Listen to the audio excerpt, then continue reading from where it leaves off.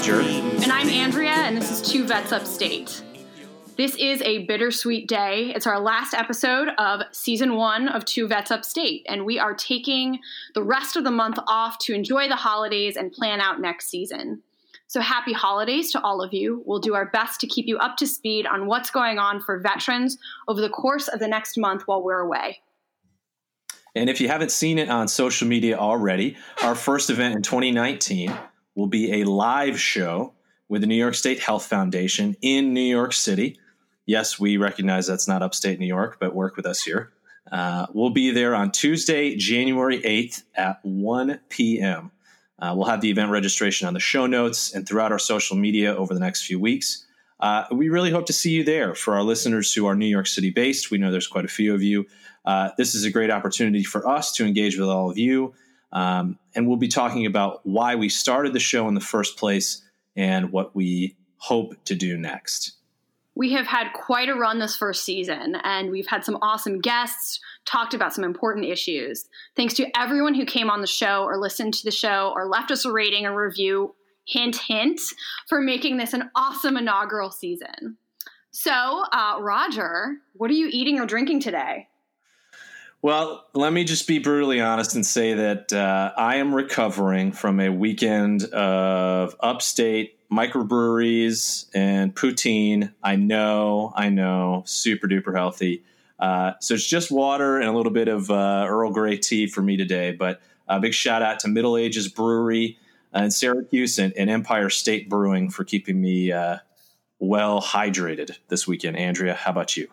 Have you tried Harvest Spirits Applejack Reserve? Because I totally did this morning at about 11 o'clock.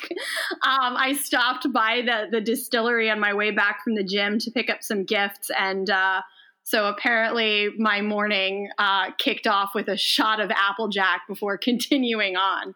But it's really good and very festive. You're living your best life out there, aren't you? Yes, I am. Thank you very much. Roger, what's new with you? Well, like I mentioned, I was lucky to be in Syracuse this weekend.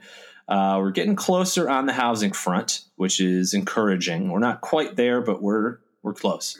Saturday morning, I was fortunate to join City Councilor Joe Driscoll, Mayor Ben Walsh, State Senator-elect Rachel May, and a whole slew of other community members at the Rally for the Grid in City Hall in Syracuse. For those who don't know, just a quick, 15-second primer. Syracuse is facing what's really a monumental infrastructure decision, whether to rebuild the I-81 viaducts that currently cut the city in half, destroy development opportunities, and have really led to the worst racial poverty and segregation in the country. Whether we do that, we rebuild those, or we tear down the highway that's been so divisive and replace it with a community grid that will maybe lead to better development and hopefully start to bring our city back together. I hope we get it right this time. I'll link to a story about the decision that led to the viaducts and its aftermath in the show notes. Also, real quick, shout out to Pam Hunter, who was a previous guest. I was lucky to be her and Joe Driscoll's guest at a holiday party for the American Legion Dunbar Post 1642 on Saturday night. It's always nice to be around new community in a place where you might live. How about you, Andrea? What's new? Where are you?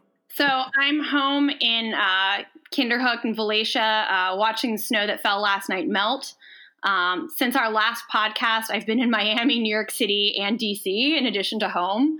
I thought I would be telling you that I came back from Montreal this morning, but thanks to an ice storm, my friend and I decided against driving there last night for a concert.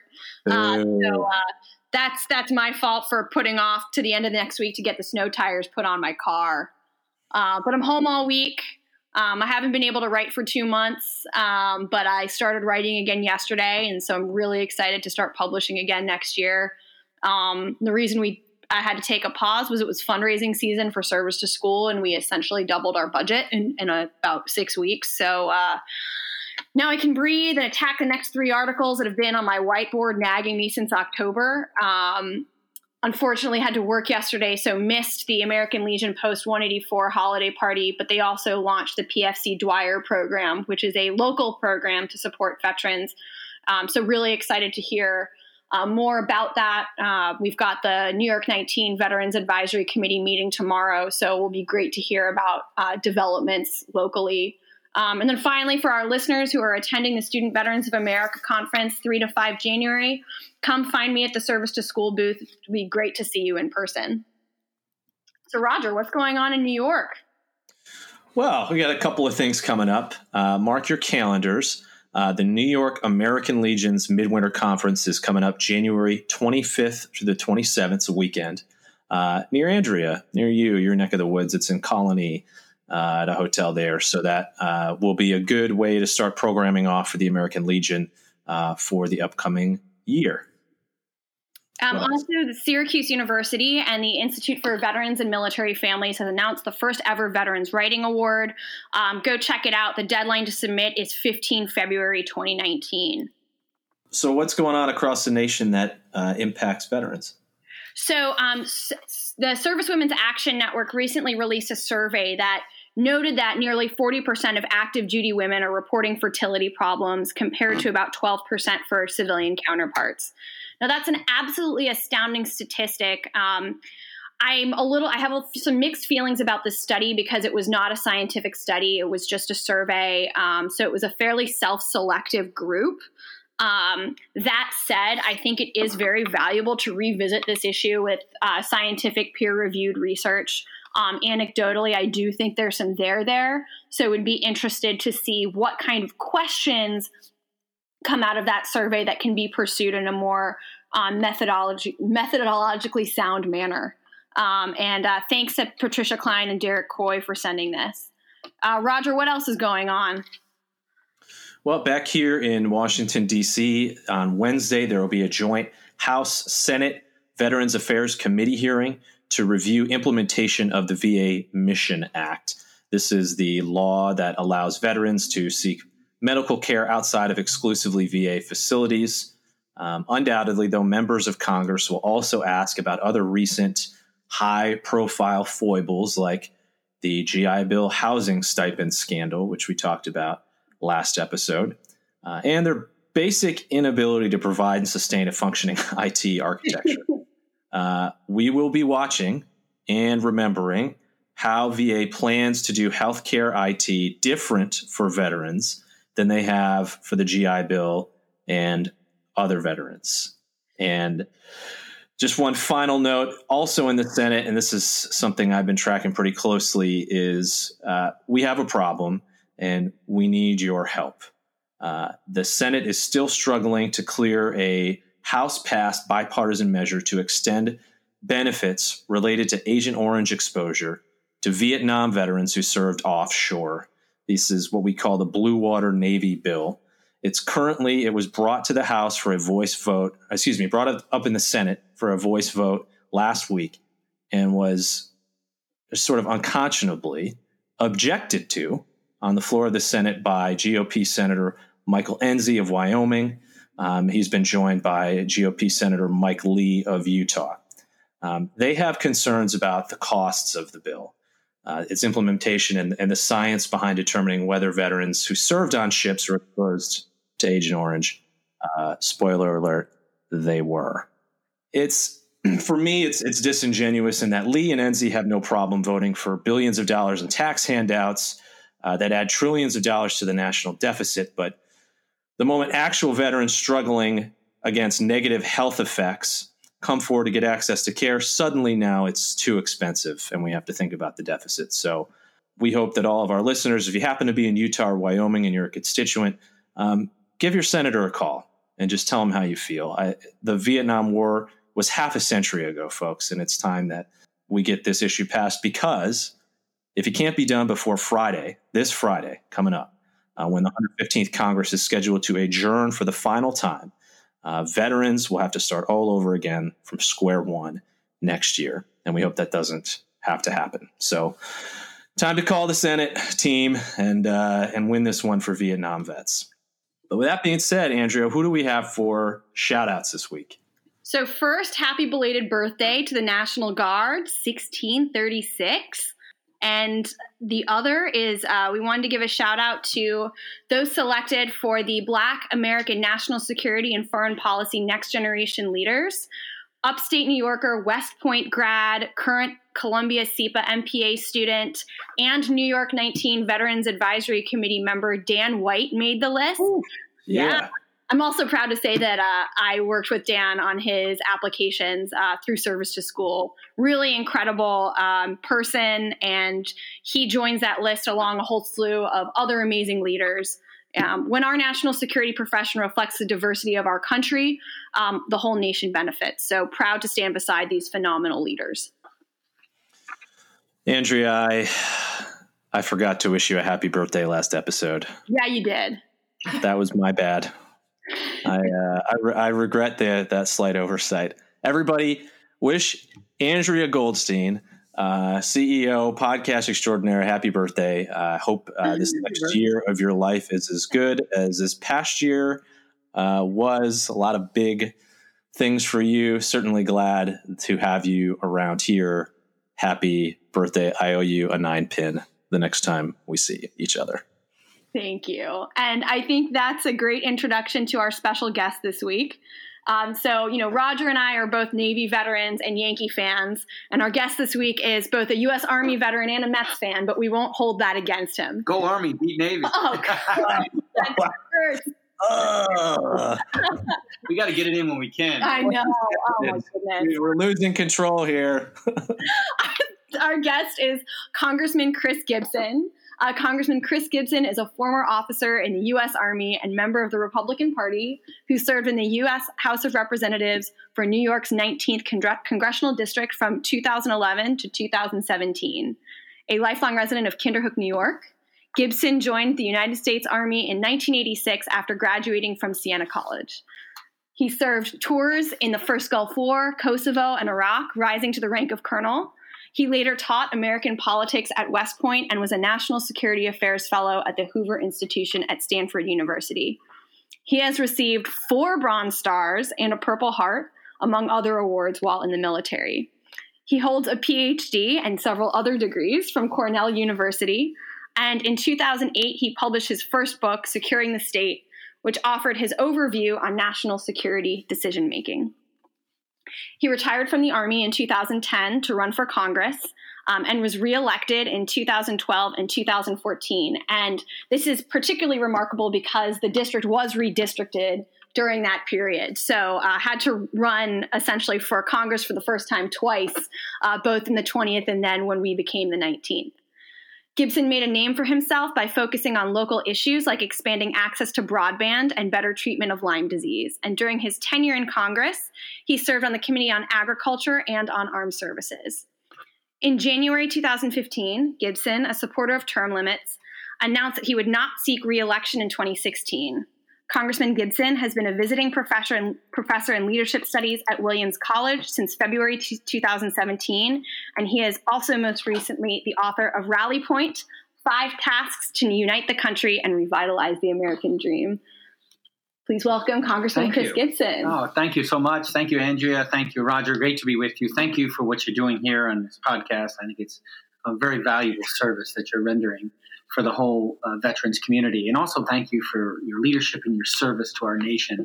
You're just mentioning moments ago, the Blue Water Navy bill. That was my bill in the time that I served in the U.S. House. At one point, we got over 300 co-sponsors. How frustrating it was to not get that into law. You both, I think, have put your finger on something that's so vitally important, is that there's an injustice right now. We have veterans who are suffering, and we're finding every which way from Tuesday as to why not to take care of that. And at the end of the day, there isn't a single excuse for this that needs to happen.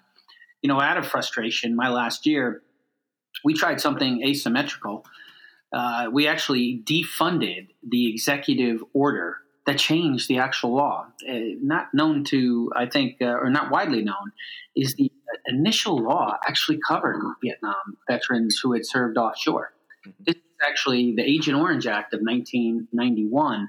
But what happened in 2002 is there was an executive order that narrowed the definition of who would be eligible. And that's when the Blue Water Navy veterans were excluded from coverage. So we tried so hard to actually change the underlying law. And for some of the same reasons that you pointed out moments ago, we were not able to get it across the line. And so during the appropriations proceedings in 2016, I offered an amendment to defund that executive order, and it passed. So we were hoping that the same would happen on the Senate side, because then all the language would have reverted back to the original language, and we would have, in essence, achieved the intent. We would have had the coverage. So let me just echo what Roger and Andrea mentioned moments ago. If you're listening out there, and if you can reach out, I was tracking the floor conversation earlier this week, last week, with Senator Enzi, and I'm aware of Senator Lee as well. But look, two things. One is, this is a justice issue for these veterans who have been suffering. There's so many maladies directly associated with exposure to Agent Orange. We, the people, we need to do right by this. We need to change this and make sure we're providing this care and all the benefits that go with that for these veterans. That's the first thing. The second thing I would tell you is that they've identified a pay for. So, there's really no excuse here. I mean, this bill is ready to be sent to the president to be signed. And yet here we are just days before the end of the session. And if we're, as you point out, Roger, if we don't get this done, it's going to have to start over again, just as the Congress, the 115th Congress had to start over again when, unfortunately, the bill that I was carrying was not enacted. So let's get this done. So thank you for that shout out for the bill, the Blue Water Navy bill. And this also brings up a topic that we've talked about frequently on this podcast, which is who counts as a combat veteran, and does that matter? What do you think about that? Well, I look, if you think about what the oath of office is, we raise our right hand and we solemnly swear, to follow the Constitution, to support and defend it, and to follow the orders of those above us. So to a veteran who takes that oath and follows the orders, wherever they end up serving is so long as they serve honorably and well and competent, they're a veteran. So I've never found a lot of value in these distinctions, because it's as if the veterans who did not go in certain places, it was something that they did wrong. Well, they followed orders. So I think we have to take a more robust definition as to what it means to serve in uniform, and to look towards the justice towards those veterans. So you're a lifelong Republican, joining a podcast with two progressive veterans, and Navy veterans at that. What are your thoughts on veterans continuing to serve in other parts of government? Well, I'm a huge proponent. I will tell you that Rye Barcroft, who has an initiative called With Honor, I talk with him from time to time and really try to spur him on. I think that, what this country is missing right now, veterans have to offer. And, regardless of what side of the aisle a veteran sits on or identifies with, the thing that veterans share in common is they're mission-focused and they're service-oriented. And my 6 years serving in the U.S. House, I felt like that ethos was missing. I mean, there were times I'd be in the cloakroom and I would hear from folks, my colleagues, and they would say, boy, this is hard. And, it was challenging, but it wasn't hard like we've seen, like as veterans seen. I think about those days in Iraq and Kosovo and other places, and what we asked our young men and women to do. And look, they did Herculean acts in a very courageous service, achieved under the most extraordinarily difficult circumstances. We should expect the same of our elected leaders. And so one of the things I saw in veterans, my time that I was serving is that was an ethos we shared. Tulsi Gabbard and I, she's a Democrat, I'm a Republican, but we work together on a lot of matters. And, quite frankly, I mean, we probably agreed on close to half the issues. And that's what, if you disagree on half the issues, if you agree on half, let's work on the things we agree upon. And so that's one of the things I think will help our country, is to see more veterans run for office and to serve. And I believe it'll help the country heal. And I actually think it'll help us be more functional. We'll start to tackle some of the more pressing issues, which we have not been tackling, regardless of party, by the way. I blame both parties for the major challenges we're in today. And that's such a good point, and I absolutely agree with you. And I think about when I was reading your book, I found times where I was nodding along, sometimes where I was like, no, I'm not so sure about that, and sometimes where I just completely disagreed. But the point is that there were so many portions where I was like, I agree with the end state, or I agree with part of how you want to get there. And there's a lot to be said for that. Now, one of the things that Roger and I talk about a lot is our discomfort with veterans being put on a pedestal and some nuances not being seen. And to be frank, I think a lot about Congressman Duncan Hunter, currently being indicted, but even before that, he was openly hostile to the equal participation of women in the national defense. And how can veterans be the answer to partisan gridlock when some clearly don't respect the service of their fellow veterans?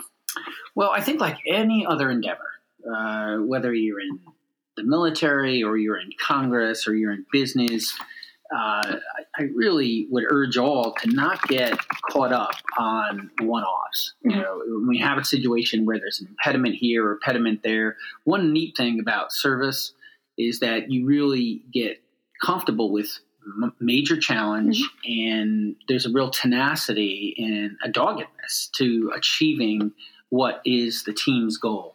So if you have a situation where, I in my remarks just moments ago, I talked about what veteran members of Congress share in common, and there's quite a bit. That's not to say that we shared everything, and there were some outliers as far as even, the behavior of different members. But I would focus more on what unites us than what, maybe we don't have in common as far as veterans are concerned. Because, in a democracy, one of the things, we're not trying in this country to homogenize thought. What we celebrate our diversity, but what we want to do is honor our unity. And I think that that's where we can find strength. So when you have a situation, my recommendation would be is if you have a situation, say you're in a group project and you got 5, 6 veterans, 7 veterans, and you're doing something and there's one veteran that's a problem for whatever reason, whoever that may be, do 2 things. One is focus on getting the mission done, and then see if you can bring that person along. You never know. I never give up hope on anyone. That's one thing. I always think that there's room for growth for all of us. So it's possible there'll be a conversion for whoever it is that is that problem, but don't wait on that person. Just keep pushing that rock and trying to get to the end state, in spite of that person who's a detractor. Incidentally, let me just say, I know Duncan Hunter. I've known him for many years. There are parts of Duncan I find endearing. I mean, because I know him so well, and there are times when he really frustrated me. I sat in a hearing where I thought he was very unfair to General Odierno, who was the Chief of Staff, Army at the time. And he went after him on a whole line of very aggressive accusations and questions that I didn't think was fair. And so, my duty, I feel, is that I point it out to him. I say, look, Duncan, I think what you just did was really wrong. So, I see your point. I would also tell you I've seen Duncan on better moments, and I know that he's capable of more enlightened behavior. So, I would hope that, Duncan and with others, that we could find a way to sort of bring them along. Yeah. Yeah, one of the things that strikes me about Congressman Hunter and sort of post-2016 writ large congressman is this notion that there is a difference between how we behave and how we persuade and talk to one another, behind closed doors or in group projects, and an entirely different thing when we're talking about public figures who are, figureheads for a particular group or a particular segment of society, and how certain individuals, when they say certain things, whether it's about women veterans or it's about, white nationalism or whatever the case may be, serve as essentially dog whistles. And that galvanizes particular segments of the population. And we end up focusing on that rather than on the middle ground about how we come together and how we defeat things like radical nationalism and this notion that women aren't full and equal participants in the defense of this country. So how do we fight back against that? How do we win this fight against the negatives in this country? So let me give you an example, actually, that is in point to what we've just been talking about. So I'm trying to remember the exact year. It might have been 2014, but so when the administration, this is the Obama administration, when they were considering what they were taking action in Syria, among the things that they were looking at doing was arming what they described as moderate rebels. And knowing that I had been a critic of some of these things, I mean, I'm very informed by my combat experiences. I'm a peace through strength type of person. I think we've been way too quick to use force. And so, based on those experiences that I had, some very challenging experiences, we had loss of paratroopers under my command and others who were grievously wounded. I'm not a pacifist. I mean, I'm a realist. I think you have to defend freedom. And I think if a country attacks us, we're going to respond in kind, and it's going to end on our terms, not theirs. But I think we've been too quick to use force. And so in my time in the Congress, I was opposed to military action in Libya, and I was opposed to military action in Syria. I'm not an isolationist, by the way. I think there's a real need for American leadership. Mm-hmm. I think that the diplomacy, the advantages we have in so many areas, including our economy, the moral strength behind our ideas, give us great referent power and leadership, but we shouldn't be leading with our chin. With regard to Syria, so, the administration was respecting of that and reached out and said, would you consider supporting arming these rebels? And so, I told them I would give it a close look. And so during that time, and media's on me, what are you going to do, Gibson? You're going to support this? I said, I would look at it. I need some time to reflect on it, to read it. And so it took me a couple days, but at the end of this, I decided it wasn't going to work. I mean, they wanted to spend $500 million and then more. And I didn't feel that we were going to be able to identify who these so-called moderate rebels were going to be, how we were going to have accountability of the weapons, how were we going to ensure efficacy of the training program. And so I recommended a no. So I see Duncan Hunter. So we have a hearing, and I see Duncan took a break from the hearing, and he was white as a ghost. He was just looking really agitated. And I said, what's the matter, Duncan? He goes, this vote is killing me. It's killing me. And he says, what are you going to do? I said, I'm going to vote no. I said, only because there's no hell no button, or I'd vote hell no. And he goes, really? Sincerely? You're going to vote no? And I said, absolutely, I'm voting no. He goes, Gibby, really? You're going to vote? I said, absolutely voting no. And so, I explained to him why. Well, later that day, Duncan voted no. And he grabbed me the next day and he goes, oh, I feel so much better.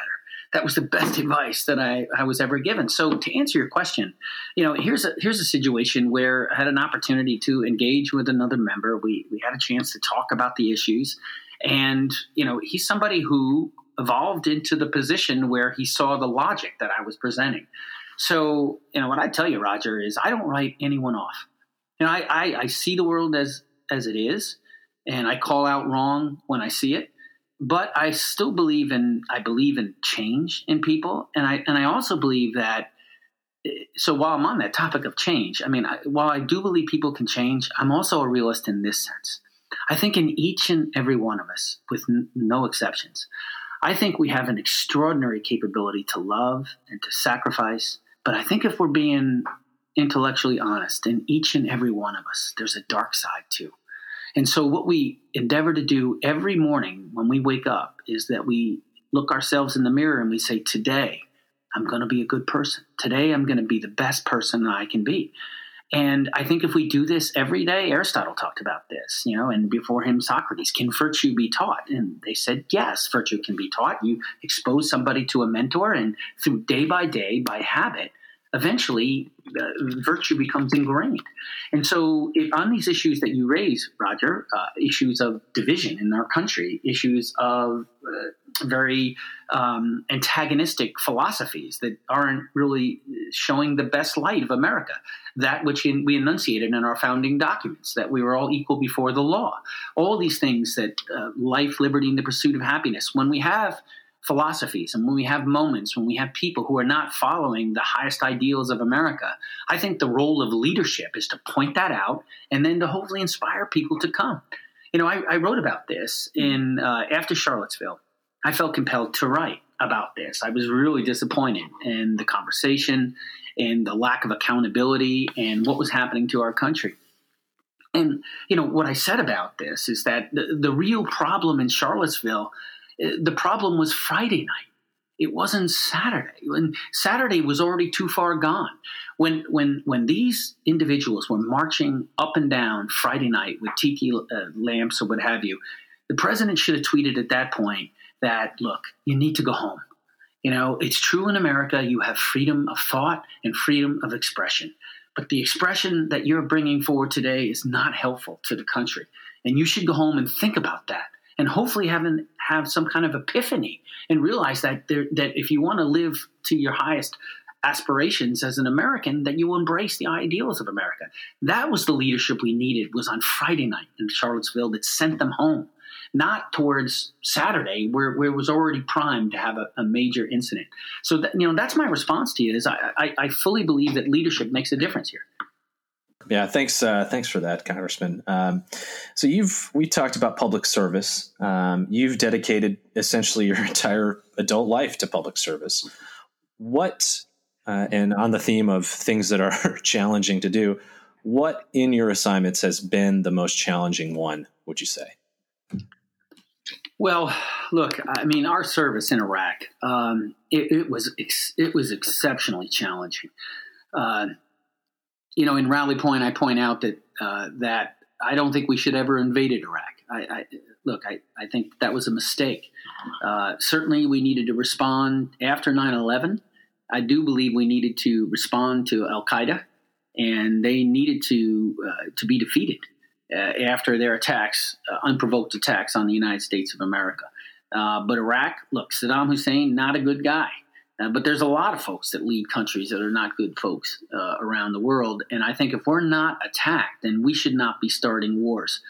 Now, having said that, like so many others, in my time, in my service in Iraq, every morning that I got up, regardless if I had 2 hours sleep or 5 hours sleep or whatever it was, I was there to lead, and I was there to accomplish a mission. And so that's what I was focused on.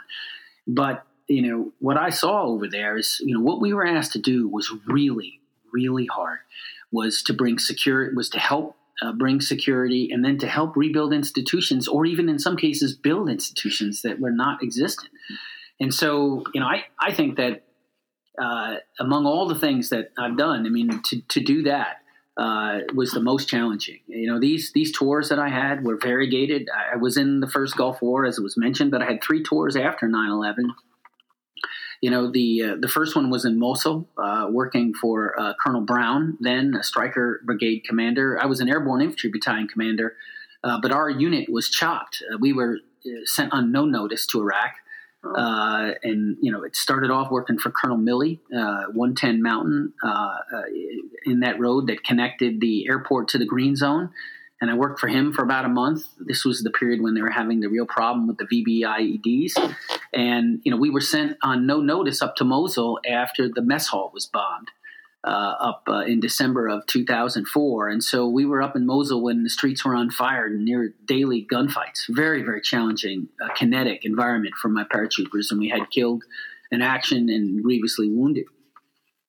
The next tour, I worked for H.R. McMaster in Tal Afar. So, some folks have read about that campaign, and it was really special to be part of that campaign. And, the help that we brought to the Iraqi people, not only the security, but essentially helping them with their institutions. So that was a different kind of challenge, I must tell you, because paratroopers are trained to take the fight to the enemy. And as I write about in Rally Point, actually in another article I wrote for Military Review, one of the challenges we had in Tal Afar was catastrophic success. When you have a secure zone and you're actually making your way up Maslowian ladder, working your way from security to housing and you work your way up into commodious living, into economic vitality, is paratroopers, especially those that had combat experience in Mosul in the previous tour, they long for the fight. And so to tell them that this is what winning looks like. I mean, you're not supposed to be in direct fire gunfights when you're in counterinsurgency. Ideally, you want to have pacified the enemy activity and begin to help the indigenous people make their way towards a rebuilt life. So, those were, but all of these, and in my last tour was G3, a multinational division north during the surge. So they're working for General Mixon, and then one higher up was General Odierno, and 2 high up, General Petraeus. But all of those experiences, I have to tell you, really were the toughest public service. And I'm talking about considering everything, considering, even the Balkans, and then the work I did in Haiti, and then my work in Congress. The hardest work, I believe, was in Iraq. And we've talked a lot on this podcast about the authorized use of military force, and you talk extensively in your book about executive overreach. And we've seen on this executive overreach across multiple administrations. And so what would be the impetus for Congress to revisit the fact that wars are still being fought under AUMFs that are almost old enough to vote? So this is a real problem. And there's some irony in what I'm about ready to tell you, in that I truly believe this. We're going to need a presidential candidate that is going to have a platform that says, I'm going to empower the people. I'm going to move power back to the people and the people's representatives, because this was not a heist. The president didn't take this power from the people and the people's representatives. The people's representatives gave it away. Mm-hmm. They don't want those hard votes. And so just as it took Congress to give it away, it's going to take the president to actually say, we're going to change, and we're actually going to require a debate and a vote before troops are put into harm's way. So I had a bill in the time that I served called the War Powers Reform Act. You can Google that and take a look, but it actually got pretty strong bipartisan support. At its height, it had 52 co-sponsors, including Adam Smith, somebody who I really respect, a defense intellectual who's the highest. He's going to be the chairman now of the Armed Services mm-hmm. Committee. He was a co-sponsor of my bill. And, it was a very curious situation where I had Freedom Caucus, Tea Party Republicans, and progressive Democrats. That's who, if you look at who are the 52 co-sponsors at its height, it was really it looked like a Star Wars bar scene. But what they shared in common was a deep belief that for our country, we were never meant to be a nation where one person by fiat would take us off to war. And what we have seen increasingly over the last 5 or 6 decades is presidents from both political parties have taken us off to war without the consent of the governed. And so the War Powers Reform Act, what it did is, first of all, clarified, because what I noticed in my colleagues is there was a lot of misunderstanding about the War Powers Resolution. The War Powers Resolution was enacted over veto. President Nixon had vetoed the War Powers Resolution, and Congress 2/3 in both chambers actually voted for it, so it actually was enacted. But no president since the War Powers Resolution, no president of either party has acknowledged the constitutionality of it. And concerningly, my colleagues believed that a president could do anything he or she wants for 60 days, and then after 60 days, there has to be a vote. There's one problem with that. That's not what the War Powers Resolution says, but what's significant is that's what my colleagues believed. So in the War Powers Reform Act, I actually take that language out. And then the other key move in the War Powers Reform Act is it says that the presidents may not draw on the Treasury.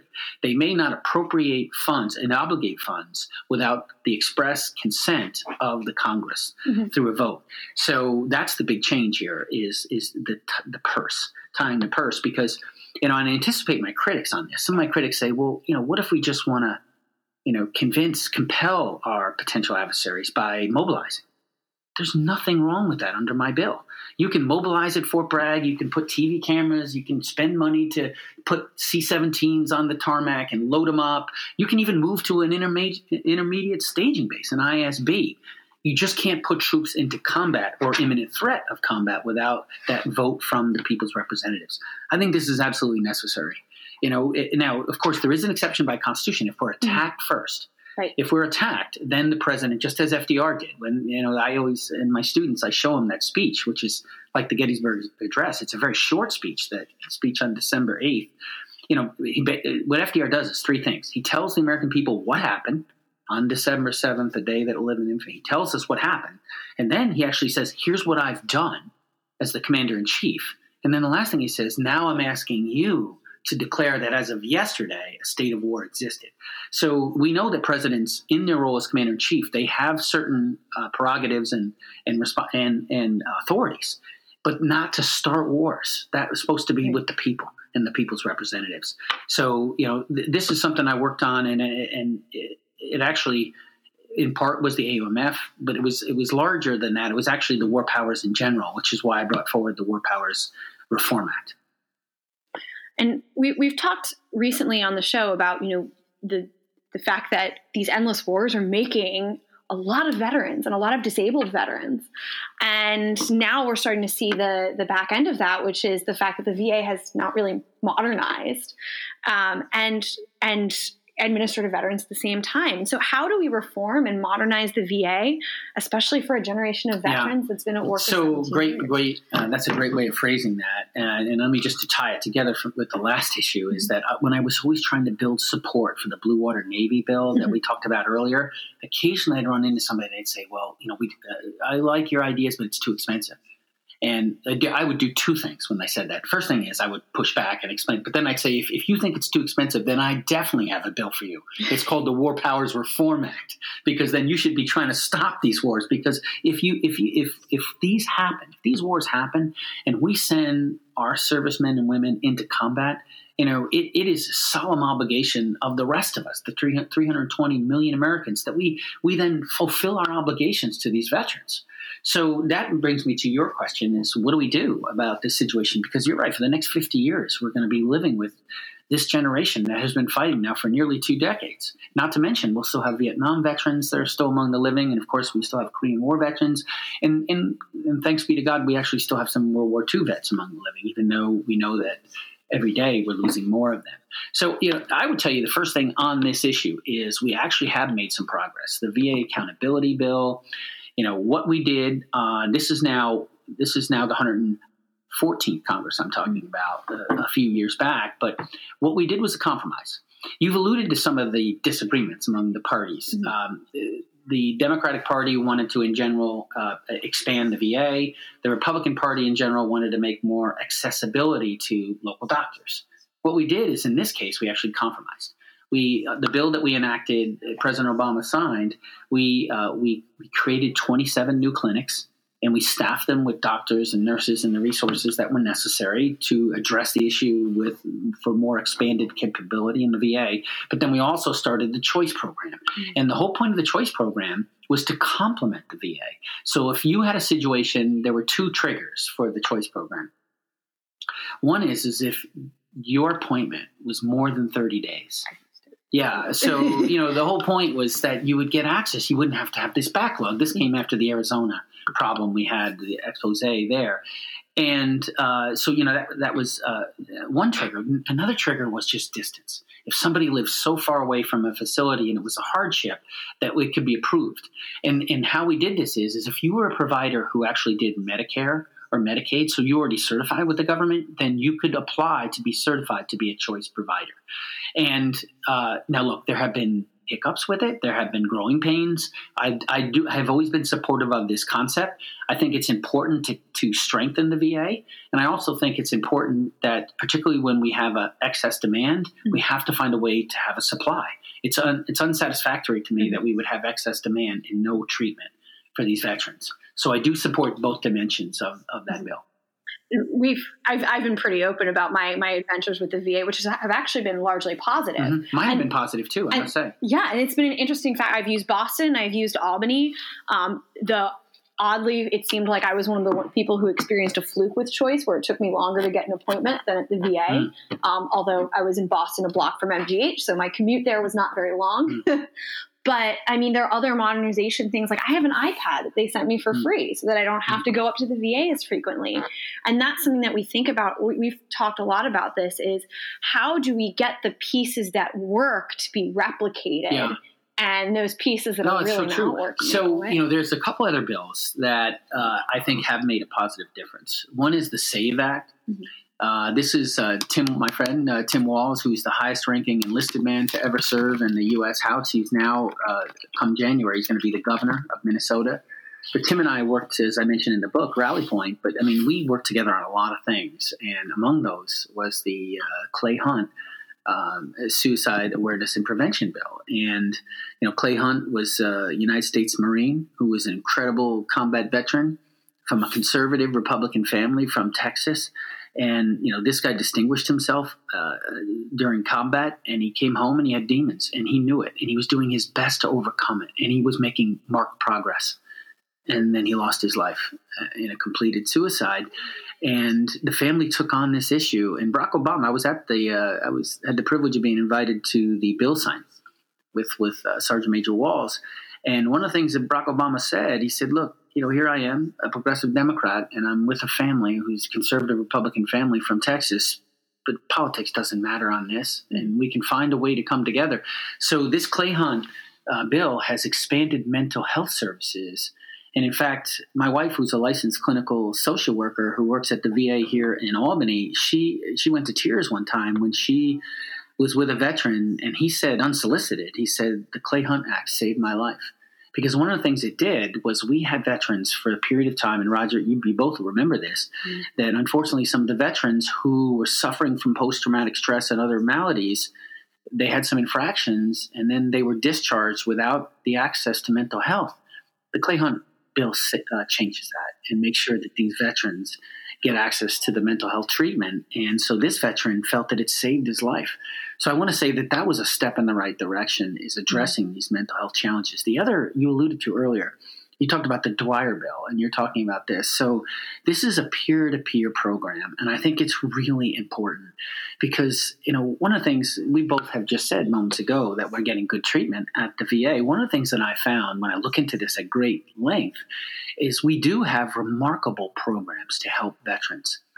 But what you'll hear tragically too often is we'll lose a veteran.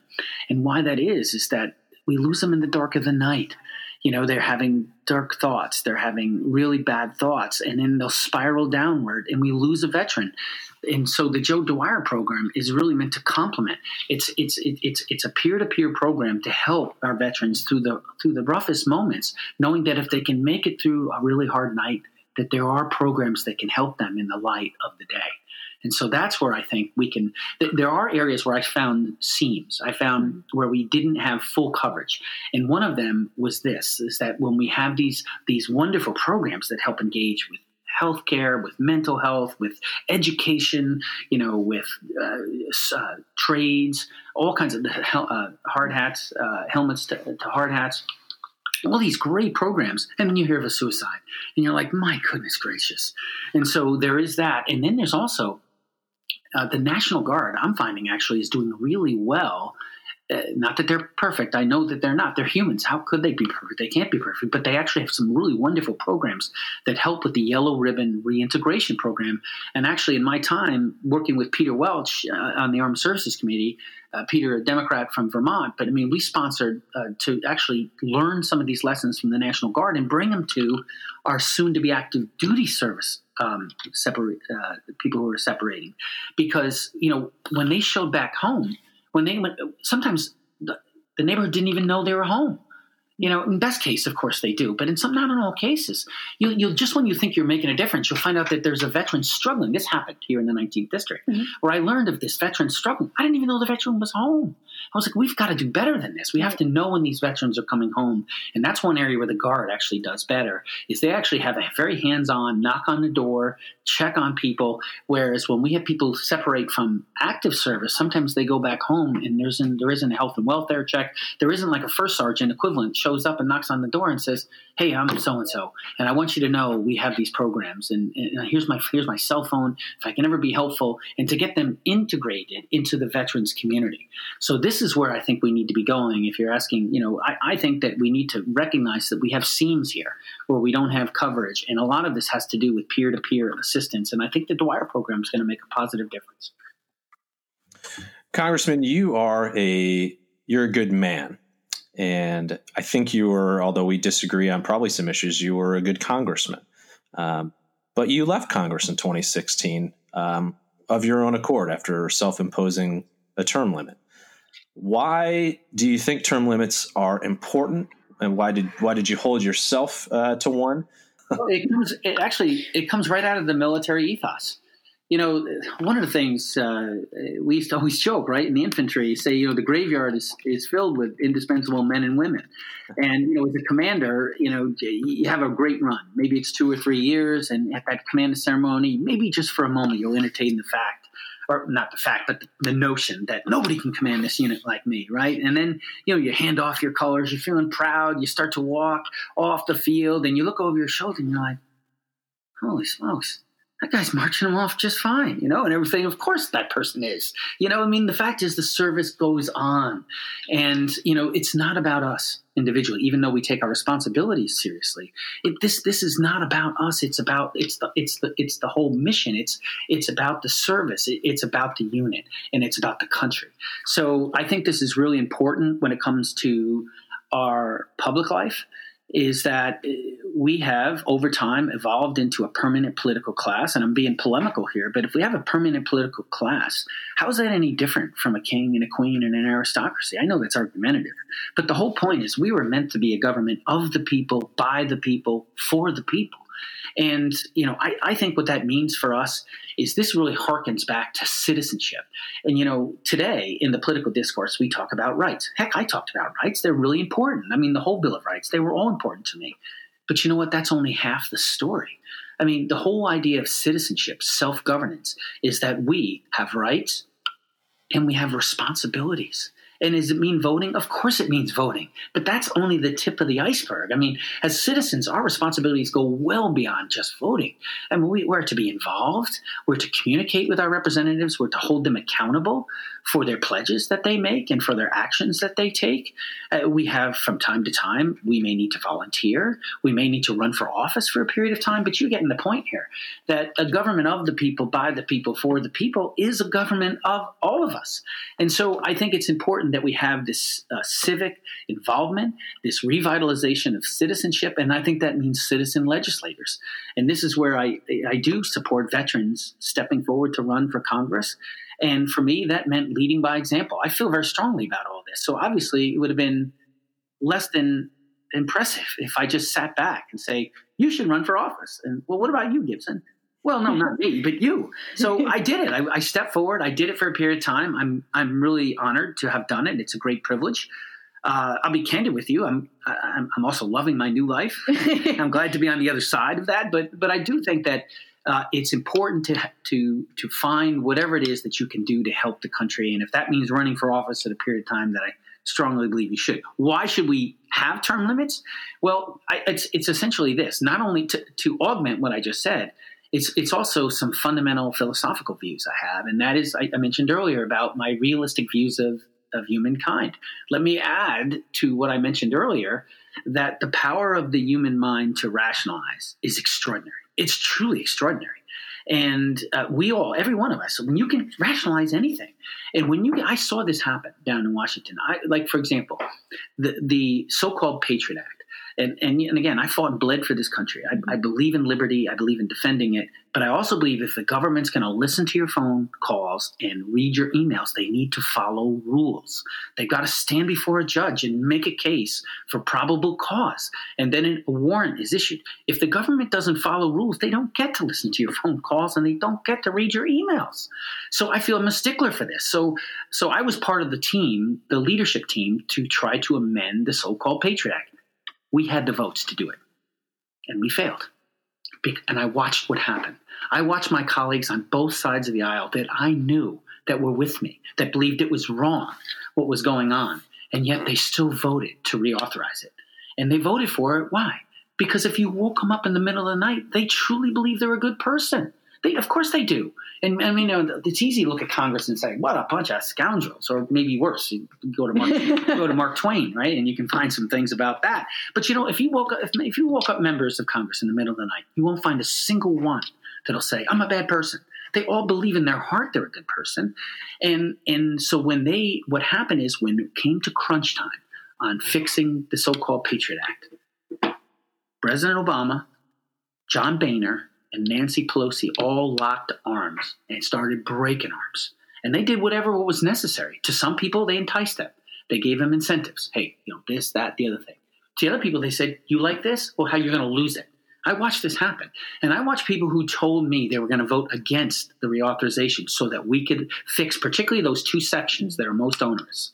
The so-called business records, Section 215, and this whole thing about lone wolf, they call it. And there's some issues there with technical that we could go into. But We were going to fix that, but we failed on the vote because of the rationalization that went into the minds of these members that decided it was better to give the swamp the vote than it was to stand up to do what's right. Because you know what? If they give the swamp the vote, then maybe there'll be a chairman next time.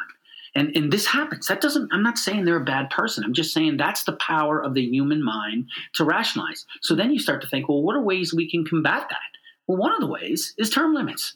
If you say, look, you're going to have a window, you're going to have a horizon, you're going to serve for a period of time. It's not about you, it's about your service. Well, one of the ways to help keep people focused is to say you're going to have a horizon. This is going to be your horizon.